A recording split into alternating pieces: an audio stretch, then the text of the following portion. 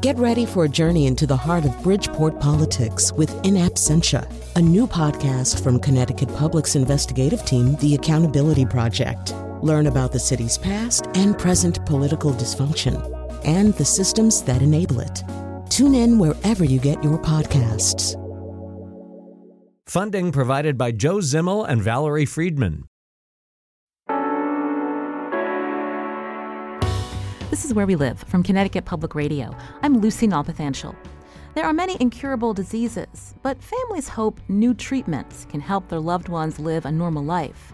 Today we learn about gene therapy, a biotechnology that went from an idea in the 1950s to the first clinical trial in 1990. There have been several advancements since then. Bloomberg reports there are more than 800 trials underway, targeting diseases including rare metabolic disorders, sickle cell anemia, hemophilia, and Parkinson's. Now, to understand gene therapy, my first guest today is Dr. Ricki Lewis. She's a science writer and geneticist, also author of several books, including The Forever Fix, Gene Therapy, and The Boy Who Saved It. She joins us from a studio at WAMC in Albany, New York. Ricki, welcome to the show. Hi, thank you for speaking with me. So first, many of us may not know much about gene therapy. Tell us how it works.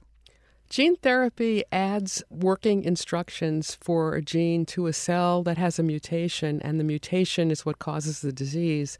So the gene therapy, it doesn't replace the mutant gene, it adds a working copy, and that usually is enough to restore function. And the overall idea is that gene therapy can potentially provide a forever fix, a one-time treatment where the person never has to they follow up, but they don't have to have the treatment again. It's not clear yet whether some of them will be permanent or not, but that's the general idea.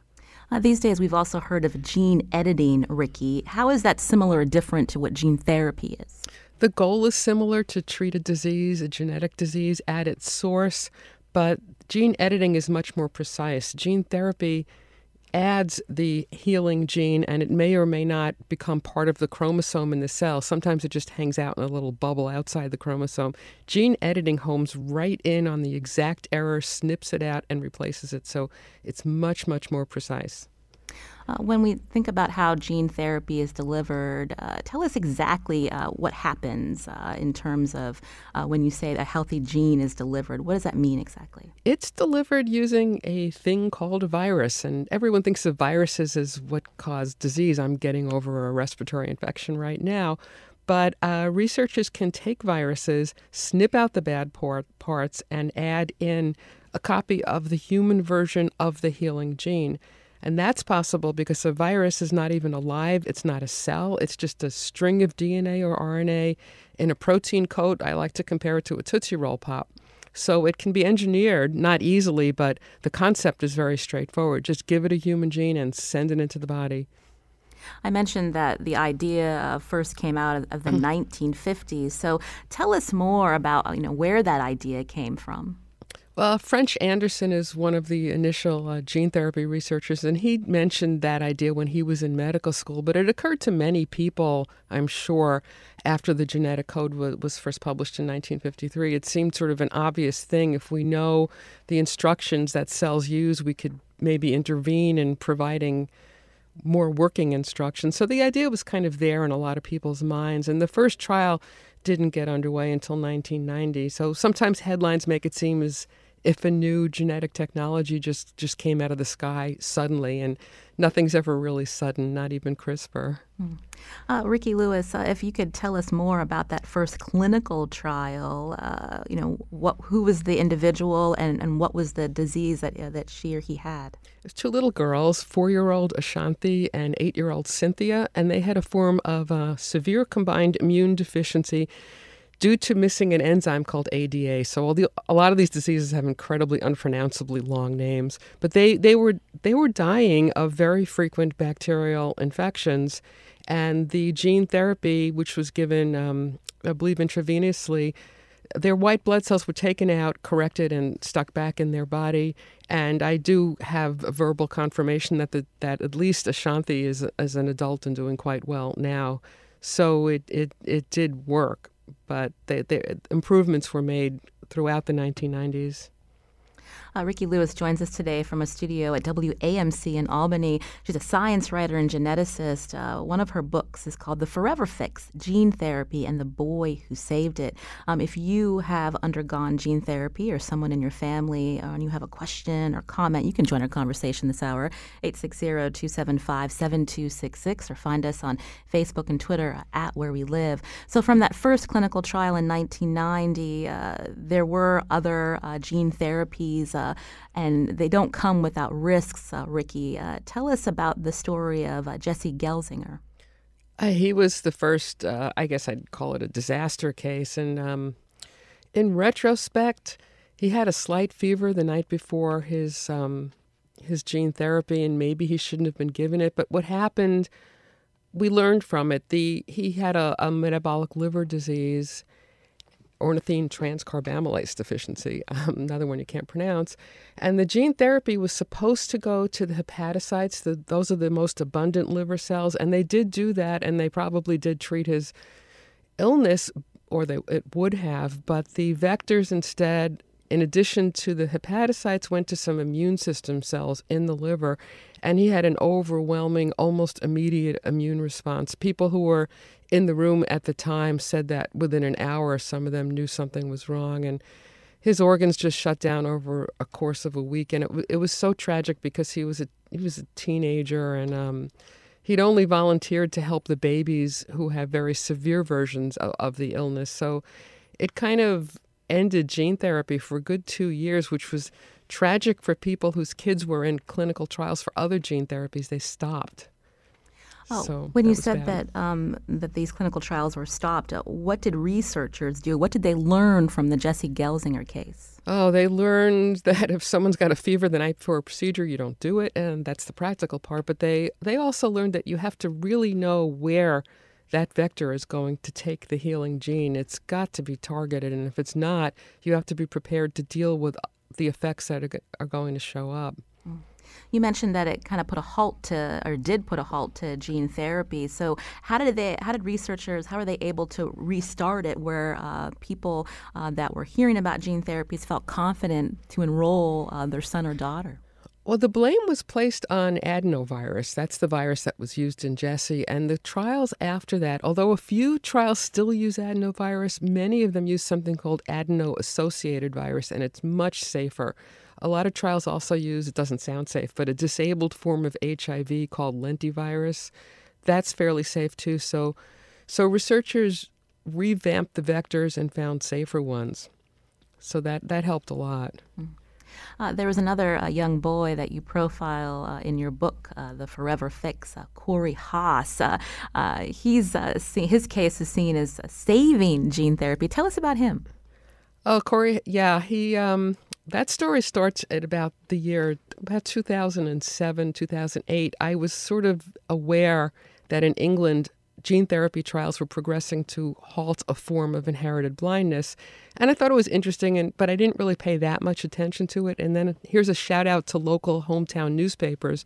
About a year later, I picked up the Schenectady Gazette, and there on the front page is the story of Corey Haas, who lived a half hour from me, who was one of the first people treated with the gene therapy when he was 8 years old.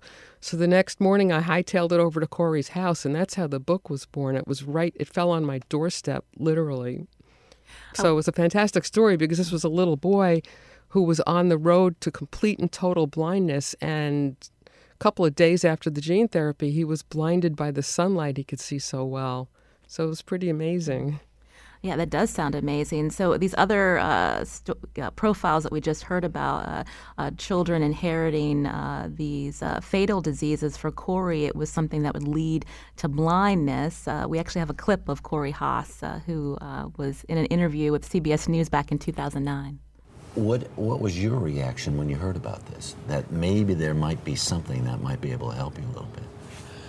Well, if there's something that's going to help me see, then I'm all for it. All for it, yeah, absolutely. Were you scared because you have to go, it was an operation, right? Is it an operation? Yeah. Yeah, were you kind of scared a little bit? Yeah. Yeah. And then how long was it before you knew there was a change? Oh, 4 days. About 4 days? Yep. Was that something that startled the researchers, Ricky, that 4 days after getting this treatment, he was able to see better? Well, they knew from the cases in England that the vision was restored, but in there it was a couple of weeks. It was 4 to 8 weeks. To have it happen just a couple of days was pretty amazing.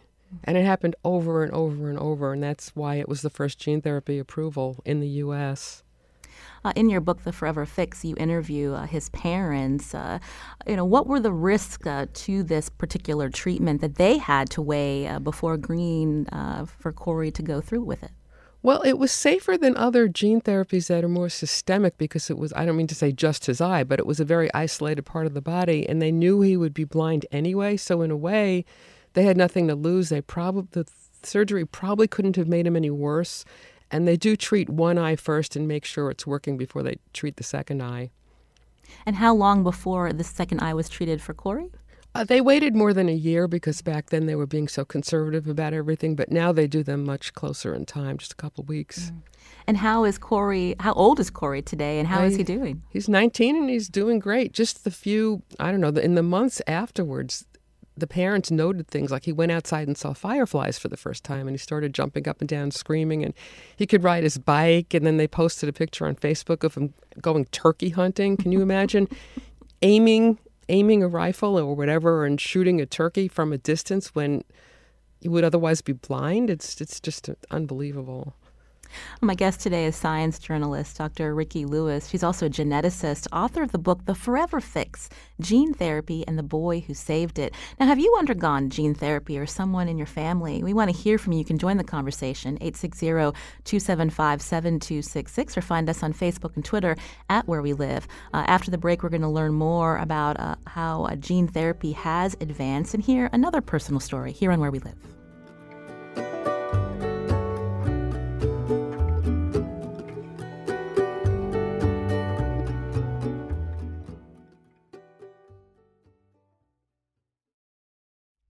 This is Where We Live from Connecticut Public Radio. I'm Lucy Nalpathanchel.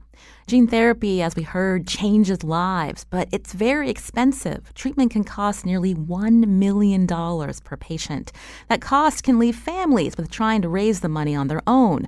Like in the case of a Colorado mother, Amber Freed. Bloomberg reported she needs $1 million so her 2-year-old can be treated for a newly discovered rare genetic disease.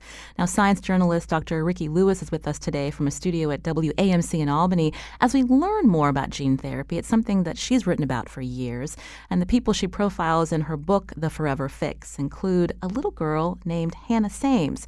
Her mother, Lori, joins us now by phone. Lori, welcome to our show. Oh, thanks for having me. So tell us about your daughter, Hannah, and what you discovered about some difficulties that she was having. Yeah, Hannah met all of her infant milestones when she was about 2.5. We noticed that her arches were starting to collapse. She was just having generalized low muscle tone. If she caught her toe, she would fall to the ground. She wasn't navigating the stairs in an alternating footstep manner. And we just felt that there was something progressively happening in Hannah. Now, when you brought your concerns to your pediatricians, what were you told? You know, our pediatrician was a little perplexed. She really put her through a rigorous physical exam and thought, okay, yes, her gait is awkward, but I think, maybe that's just Hannah. And then as the months progressed, I called her back and I said, listen, there's something going on. We need a referral. So she referred us to a pediatric neurologist and a geneticist. And in a short amount of time, really, it just took about 10 months to get a diagnosis. Some people, it takes 10 years with these ultra-rare indications. So thankfully, we did get a pretty rapid diagnosis and decided to fight. So you got that diagnosis. Tell us what she was diagnosed with and what your reaction was. Yeah, Hannah was diagnosed with giant axonal neuropathy. It's a neurodegenerative progressive disorder that basically impacts every nerve cell in the body. So the prognosis was very similar to ALS or Lou Gehrig's disease. So we knew that every day that slipped by without an intervention was just catastrophic to Hannah. So we decided to form Hannah's Hope Fund, a 501c3 public charity, began fundraising. We held the world's first symposium on the disease. We brought together anyone that had published on the disorder, and we brought in some functional experts that deal with this group of proteins that doesn't function in Hannah. And we're able to fund the development of a first-in-human intrathecal administration of the adeno-associated viral vector that Ricky spoke about moments ago. That's quite a feat, but both you and your husband, your whole life changes with that diagnosis. I mean, how are you able to, have the strength and also to find that kind of support for a disease that many people have never heard of? Yeah. My husband and I were both athletes, and we're just incredibly driven, and we really refuse to take no as an answer from anyone. And we had no doubt in our minds that we would arrive at a clinical trial. We were going to give Hannah a chance. And thankfully, in the community that we live here in Albany, in upstate New York, they really rallied behind us in support. We raised $6 million in 6 years. And this community helped us make this happen for Hannah and children like her around the world. So when you were given that diagnosis, why is the burden on the family to come up with that kind of money for treatment? Giant axonal neuropathy, or GAN, is ultra rare, so pharmaceutical companies aren't interested in spending millions of dollars to de-risk a treatment for such a small patient population. There's just not a business model surrounding it. And now, the price tag of these gene therapies can be quite hefty because these viral vectors are very expensive to manufacture.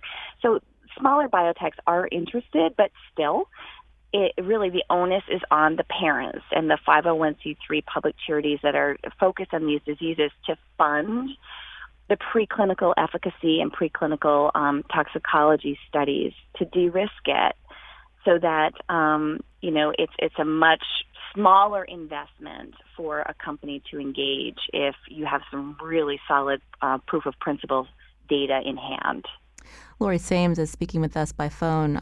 She's a mother of her daughter, Hannah, and co-founder of Hannah's Hope Fund for giant axonal neuropathy. This is a genetic disease that Hannah was diagnosed with as a toddler. With us also from a studio at WAMC in Albany is Dr. Ricky Lewis, who's a science writer and geneticist, author of the book, The Forever Fix. You tell the story of Hannah and so many others that you followed through the years, Ricky. This is something that you have found with other families, is the fact that there's not money to develop these clinical trials, and so the onus is on them to figure out a way. That's right. There are several families out there, and they're completely amazing. The most amazing family I know are the Kings from Charlotte, North Carolina. Their daughter, Taylor King, actually passed away from a form of Batten disease just this past September, at the same time that her older sister Laura was in the same hospital giving birth. It was just, you couldn't make that stuff up. But this incredible family not only has gotten a gene therapy trial underway, but they're continuing to do it even when they knew their own child couldn't be saved. So these amazing parents and siblings of these children with the ultra-rare genetic diseases are so selfless because the legacy of their children is helping others. Laura, you mentioned this clinical trial for GAN, or again, giant axonal neuropathy. How does it work exactly? Our trial is housed out of the NIH, the National Institutes of Health in Bethesda. The children receive, a lumbar puncture route of administration in the epidural space, and the virus is injected into the cerebral spinal fluid that bathes the brain and spinal cord. So the virus infects the nerve cells with a healthy copy of the gene, as Ricky had alluded to, that will hopefully have lifelong expression of the missing protein. Dr. Stephen Gray, who is now the director of the Gene Therapy Center that he's building at UT Southwestern in Dallas, has a daughter, Aubrey, who is Hannah's age. And he really attacked this disease as if he were saving his own daughter. So it's really his tenacity and dedication that also really helped make this successful. So I definitely wanted to give a shout out to him. We're eternally grateful for his dedication. I understand Hannah was injected once back in 2016. How's she doing today? Hannah's doing great. Hannah was the 5th patient injected in the trial. She's thankfully very stable. She's a 15-year-old homozygous deletion, which means she makes no protein at all, and she can still stand and transition to the toilet. Her fine motor skills are still good. Her upper body strength is still good. She's smart, witty, and happy, and we feel very, very lucky. I will say that, the clinical trial was approved to begin December of 2014.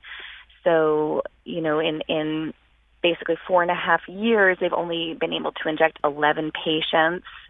There's other gene therapy trials underway that Ricky spoke of. One of them, another form of Batten, which is the CLN6 gene. They injected 12 patients in 3 years.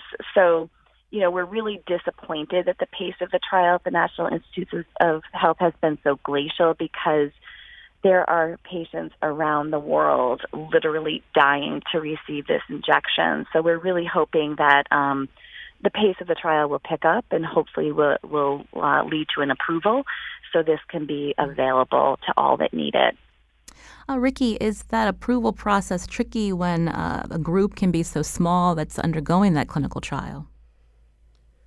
It can be difficult. Usually, a small biotech will take on the phase 1/2 clinical trial. That's on only a few patients, but you need to have the numbers, and that's difficult for a very rare disease when there's a few hundred people, maybe even less than that in the world affected.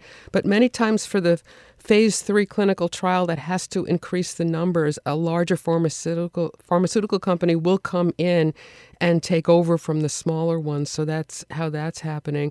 But in terms of the economics, even though the initial price tag is horrifically high, like $1 million, you have to factor in which treatments the gene therapy is replacing. For example, to get clotting factor for somebody with hemophilia for a decade would cost $5 million.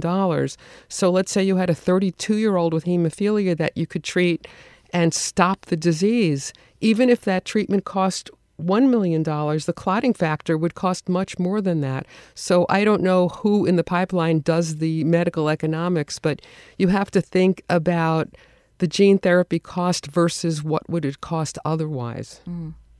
When we think about gene therapy, it might be easy to fall into this idea, well, it sounds like a cure for these types of diseases, but that's the wrong way to think about this, Ricky? I actually never use the word cure. I always use the word treatment. I think that sort of comes from having breast cancer. You just never know what's going to happen. So I think a one-time treatment that gets rid of symptoms is as close to a cure as you can get, but you can never predict the future with any medical treatment. So I just don't use that word. Mm-hmm. And Lori, the injection happened in 2016 for Hannah. So will she receive another one, or is this it? We would like Hannah to get a higher dose. So we're working, trying to keep our finger on the pulse of the next generation central nervous system gene therapy vectors. We know that we can't go back in with the same virus because the body already knows it. So we don't want those antibodies to just render it useless. We want a new virus that the body doesn't know about that will go infect more nerve cells with a healthy copy of the giant axonal neuropathy gene. So that's really the next step for our disease as well.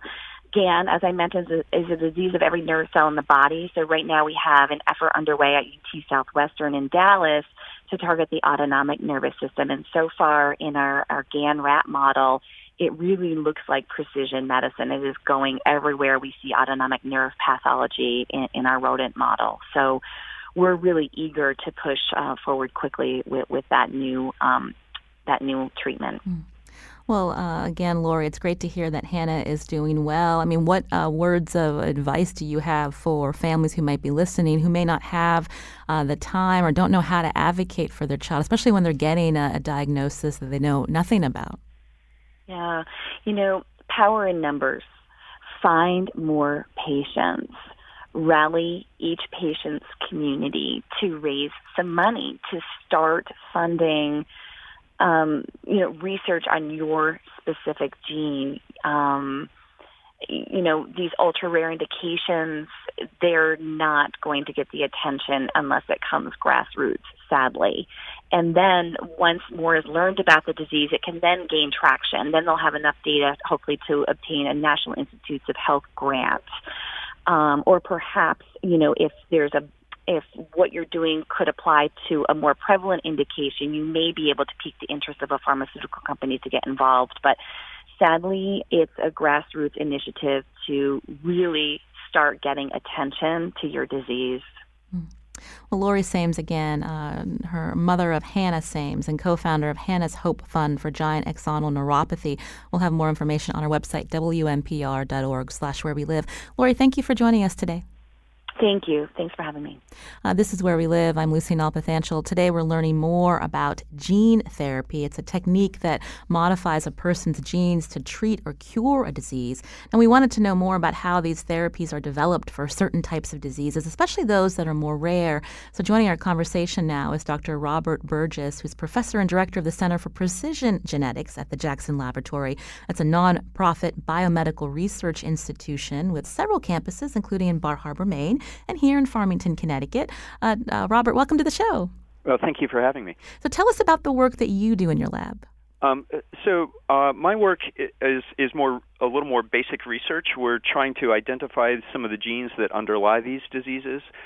We develop animal models for the diseases, and then working with people like Stephen Gray that Lori Sames mentioned, we actually then use those animal models to test therapies, including gene therapies. So, how is it decided, which diseases to focus on and then to move on to the clinical trial phase, Robert? Some of it is opportunistic. If there is a good amount of background information, if there's an animal model already available, if we already know a fair amount about the genetics of the disease, do we need to turn the gene on? Do we need to turn the gene off? What organs do we need to target? Do we need to target the nervous system or the muscle or the liver or all of the above? So that can help us if there's a lot of prior information like that. Sometimes we can move into a preclinical trial testing a therapy maybe in just a year or two. If we need to do all that background research, it might take much longer, maybe 5 years or 10 years. We've heard about several different types of genetic diseases already that are hard to pronounce. But when we think about how researchers, even pharmaceutical companies, move forward on clinical trials, is it easier to do that for more common diseases versus the ones that we've heard about that affect very small population? There's some interesting economics that's kind of been mentioned here. So advantages of the rare diseases are the trials are actually in some ways easier because there are just fewer patients. If you're going to try to treat a very common disease like diabetes, you're going to need a very large clinical trial to show that it's safe and effective. If you're treating these very rare diseases, there's the advantage that there probably aren't very many patients. So you might, a few drugs for things like spinal muscular atrophy have been approved recently on very limited trials, just a few dozen patients. So in that regard, the trials are easier. The challenge is actually finding those patients and also getting the pharmaceutical and biotech industry interested in the rarer diseases. Now, when you're in your lab and you're doing research on mice, can you describe a little more about how you make the decision to go from the animal to the human in this clinical trial? A lot of it is of the availability of partners. This is very difficult to do through one lab and just one institution and one investigator. So we often will develop the animal model, and if it looks like a very good animal model, the genetics are very similar to the human genetics, and the disease that the mice develop is very similar to the disease that the people develop, that makes it a more attractive target. And then we start partnering with other investigators like Stephen Gray at UT Southwestern, who we've worked with. We have collaborations with people at at Nationwide Children's Hospital in Columbus, Ohio, in their gene therapy center. So they then are the ones who are often developing the actual gene therapy vectors, these AAV vectors that we've talked about earlier in the show, and then so they often actually produce the gene therapy vector itself and send it to us for the trials in the animals. So it kind of comes down to a synergy of needing to find clinicians who have patients and researchers like myself who have the laboratory capacity in the animal models, and people like Steve Gray or people at Nationwide Children's Hospital who are then actually developing the gene therapy vectors that we can test.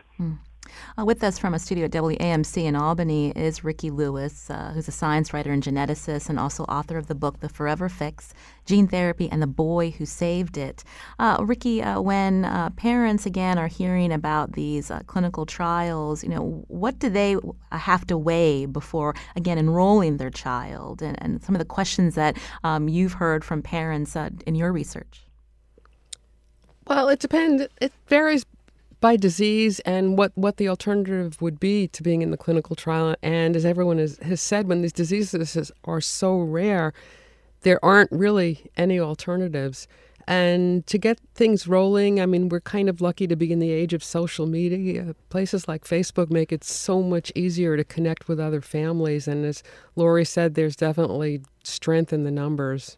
I guess the flip side is with the internet, sometimes the information you find may not be helpful for you to make the right decision.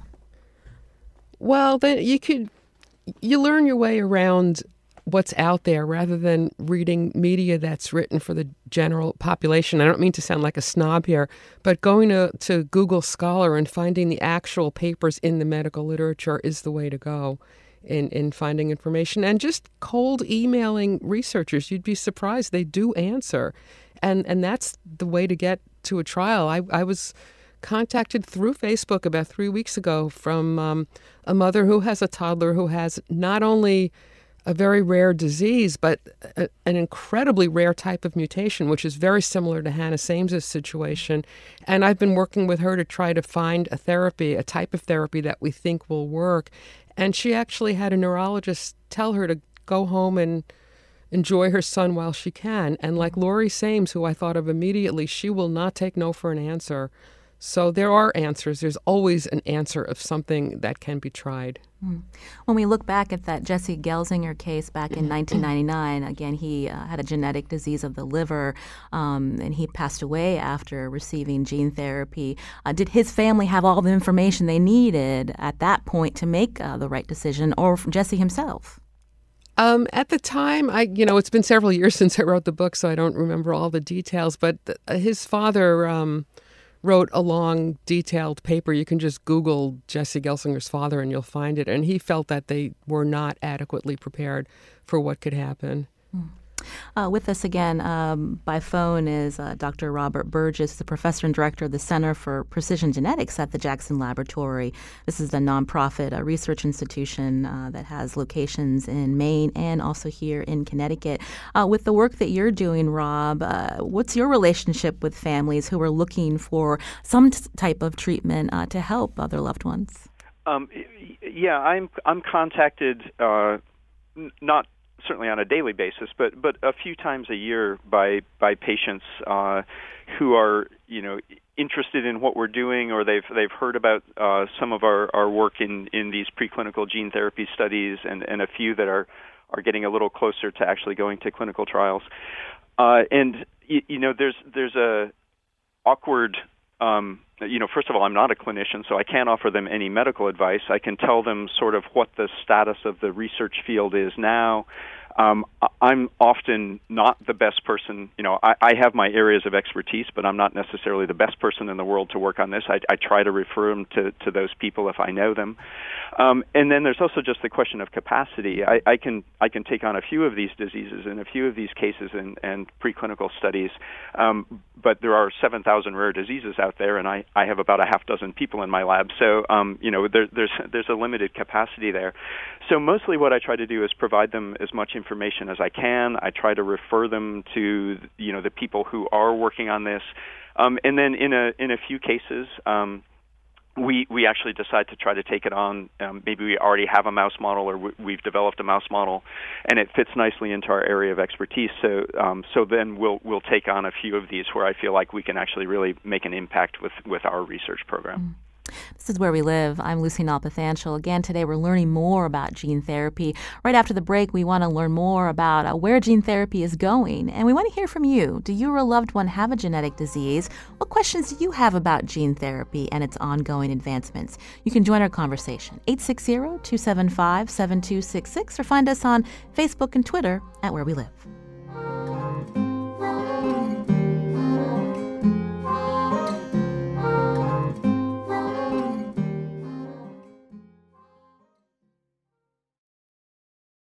This is Where We Live from Connecticut Public Radio. I'm Lucy Nalpathanchil. Coming up Monday, we're going to learn more about efforts underway both locally and nationally to help people find housing. On the next Where We Live, we're going to listen back to a panel I moderated for the Connecticut Coalition to End Homelessness. And we're also going to learn about a net zero affordable housing proposal in Norfolk, Connecticut. That's on Monday. Now, today we've been learning about gene therapy. My guests are Dr. Ricky Lewis, a science writer and geneticist, author of several books, including the one we're talking about today, The Forever Fix, Gene Therapy and the Boy Who Saved It. She's joining us from a studio at WAMC in Albany, New York. And on the phone, Dr. Robert Burgess, a professor and director of the Center for Precision Genetics at the Jackson Laboratory. You can join us, too. Find us on Facebook and Twitter at Where We Live. Earlier, Ricky, you had mentioned a story that someone told you about when she was reaching out to a doctor about some treatments.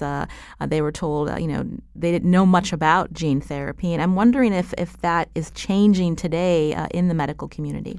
Oh, I think it's going to be changing quite a bit. Right now in many medical schools, the students actually get their own genome sequenced and have to analyze their own data. So they will be coming into their practices having a pretty good knowledge of what genetics and genomics are, whereas perhaps physicians who didn't have that sort of training wouldn't know. And I ran into that, as I mentioned, the breast cancer, when I consulted the physicians for that. None of them knew that there were genes beyond BRCA1 and 2 that could predispose to cancer. And I became very frustrated in finding physicians who had no idea what I was talking about. That's been going on for years, but things are changing quite a bit. Earlier, we touched on the cost of gene therapy. Recently, attention on what's being called the world's most expensive therapy, Zolgensma, if I'm pronouncing that right, costing $2 million. The FDA approving it in May, and this is a gene therapy for a rare childhood disorder, SMA. Again, why is gene therapy so expensive? When someone sees that headline that this is going to cost $2 million, what's behind that hefty price tag? Ricky? Well, the development, you have to go through the animal model, which is usually a mouse, but can be something else. And just you have to do something called a natural history study where you know every single nuance of the disease so you have something to compare it to. The clinical trials are enormously expensive. So the expenses are there. The headlines are a little disingenuous because the companies do have programs to help the families pay some part of that bill. So, it's kind of an evolving situation, but a spinal muscular atrophy is not actually that rare. It's not like GAN. It's almost as common as cystic fibrosis, and it's an absolutely horrific disease.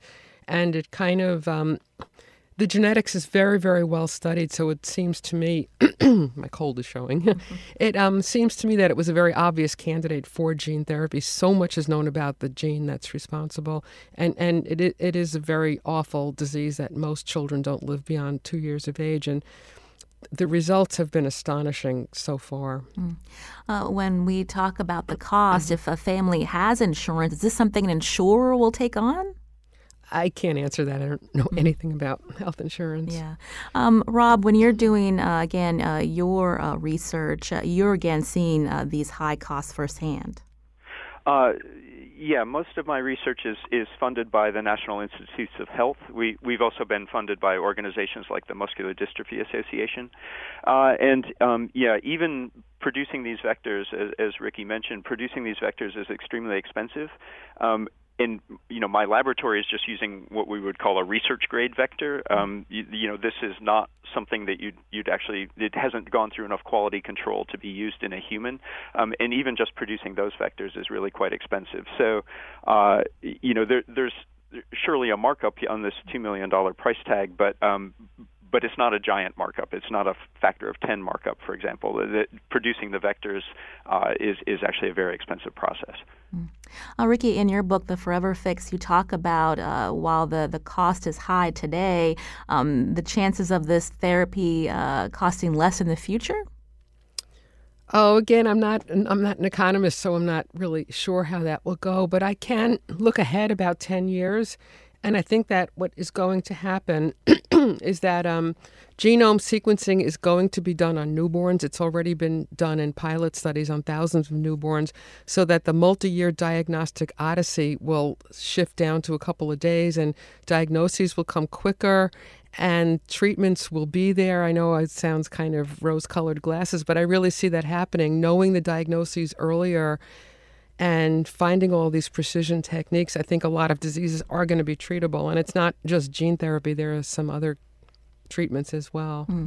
Something I wanted to ask you, Ricky, when an individual undergoes a gene therapy later on in life when they may decide to have children, are there risks for that child inheriting that same disease? Well, the gene hasn't been altered, but most of the diseases that are treated are recessive, so the partner would have to also be a carrier to have the child face the risk. But mentioning going into the future is interesting because a problem that's emerging, challenge really, is that when diseases such as SMA, that's a good example, become treatable when they weren't before, when they were lethal before age 2, the kids who can live longer than they naturally would have are developing new symptoms that doctors weren't aware of. And this has happened with a disease called Pompe disease, where the kids who've survived have developed breathing difficulties that were never there before the gene therapy, just because they live longer. But now that told the researchers to go back, redesign the vectors, and now they're given the injections in the diaphragm muscle as well as wherever else they're given it, so that they can overcome that treatment. So it will be interesting to see what happens to Hannah as the years go on. We'll learn from this one family. We're going to learn so much, and it may, spill over to other neurological diseases as well. Robert, we were talking about advances in gene therapy. What do you see the future holding? I think the diseases that are most tractable right now, the ones we've talked about, like giant axonal neuropathy or spinal muscular atrophy, are largely recessive diseases. You inherit 2 bad copies of the gene, one from each parent. So the strategy, as Ricky mentioned earlier, is basically just to restore a functional copy of that gene with the gene therapy vector.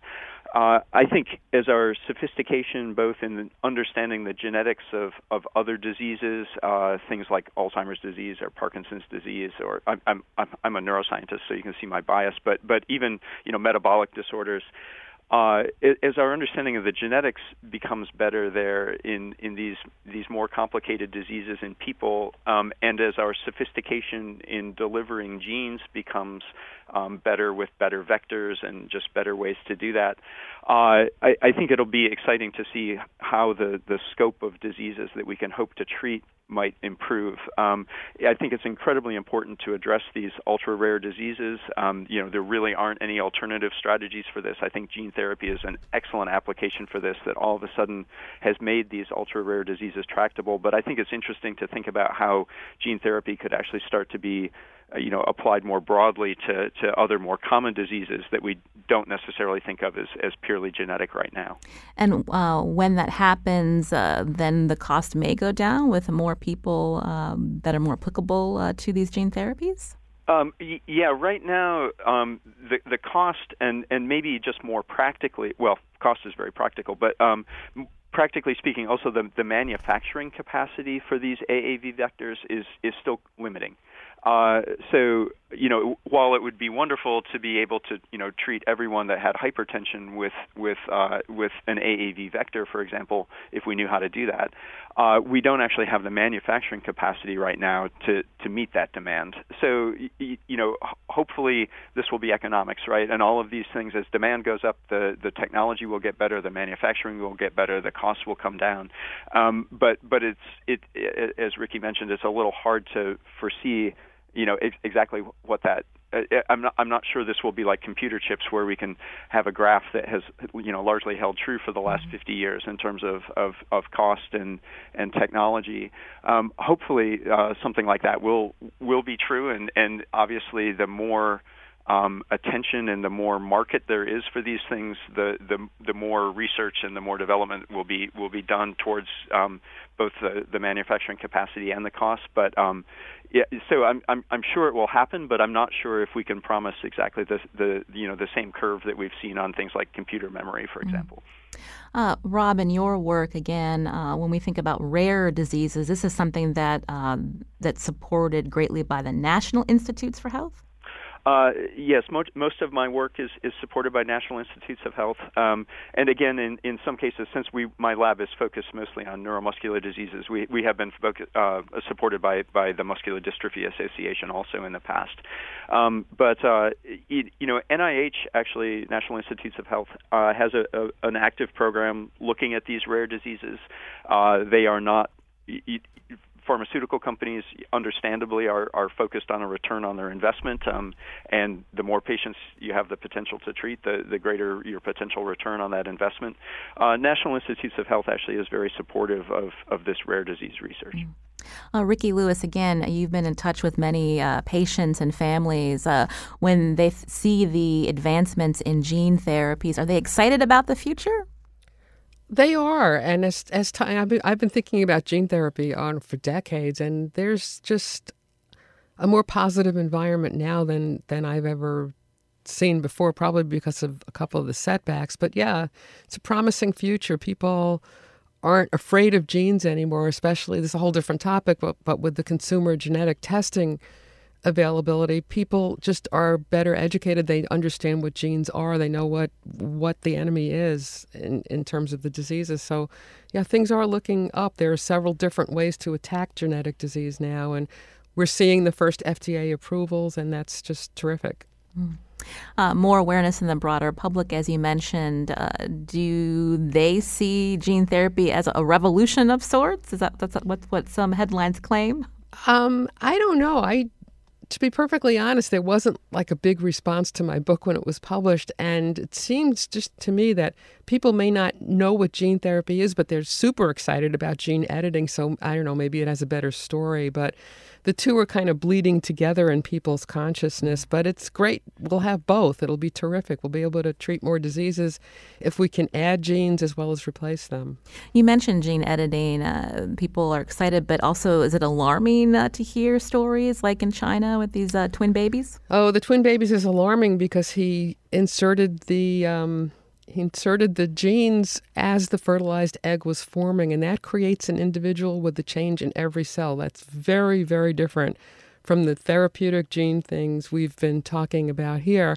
And rather than looking him up on Google Scholar, you have to go to YouTube to find his work. So that in itself made me not take it all that seriously. If Dr. He did do what he claimed to do, it's a very intriguing and interesting experiment, but I don't think it should have been done on humans yet, if ever. Well, we found your book very fascinating. Dr. Ricky Lewis, a science writer and geneticist. The book, The Forever Fix, Gene Therapy and the Boy Who Saved It, joining us today from a studio at WAMC in Albany, New York. Ricky, thank you so much for joining us today. Oh, thanks for your interest. Also with us, Dr. Robert Burgess, professor and director of the Center for Precision Genetics at the Jackson Laboratory. It's a nonprofit biomedical research institution with several locations in Maine and here in Farmington, Connecticut. Rob, thank you. Thank you. It was my pleasure. Today's show produced by Lydia Brown. Thanks to Carmen Baskoff and our technical producer, Kion Wolf. You can learn more about the show at wnpr.org/wherewelive. I'm Lucy Nalpathanchel. Thanks for listening.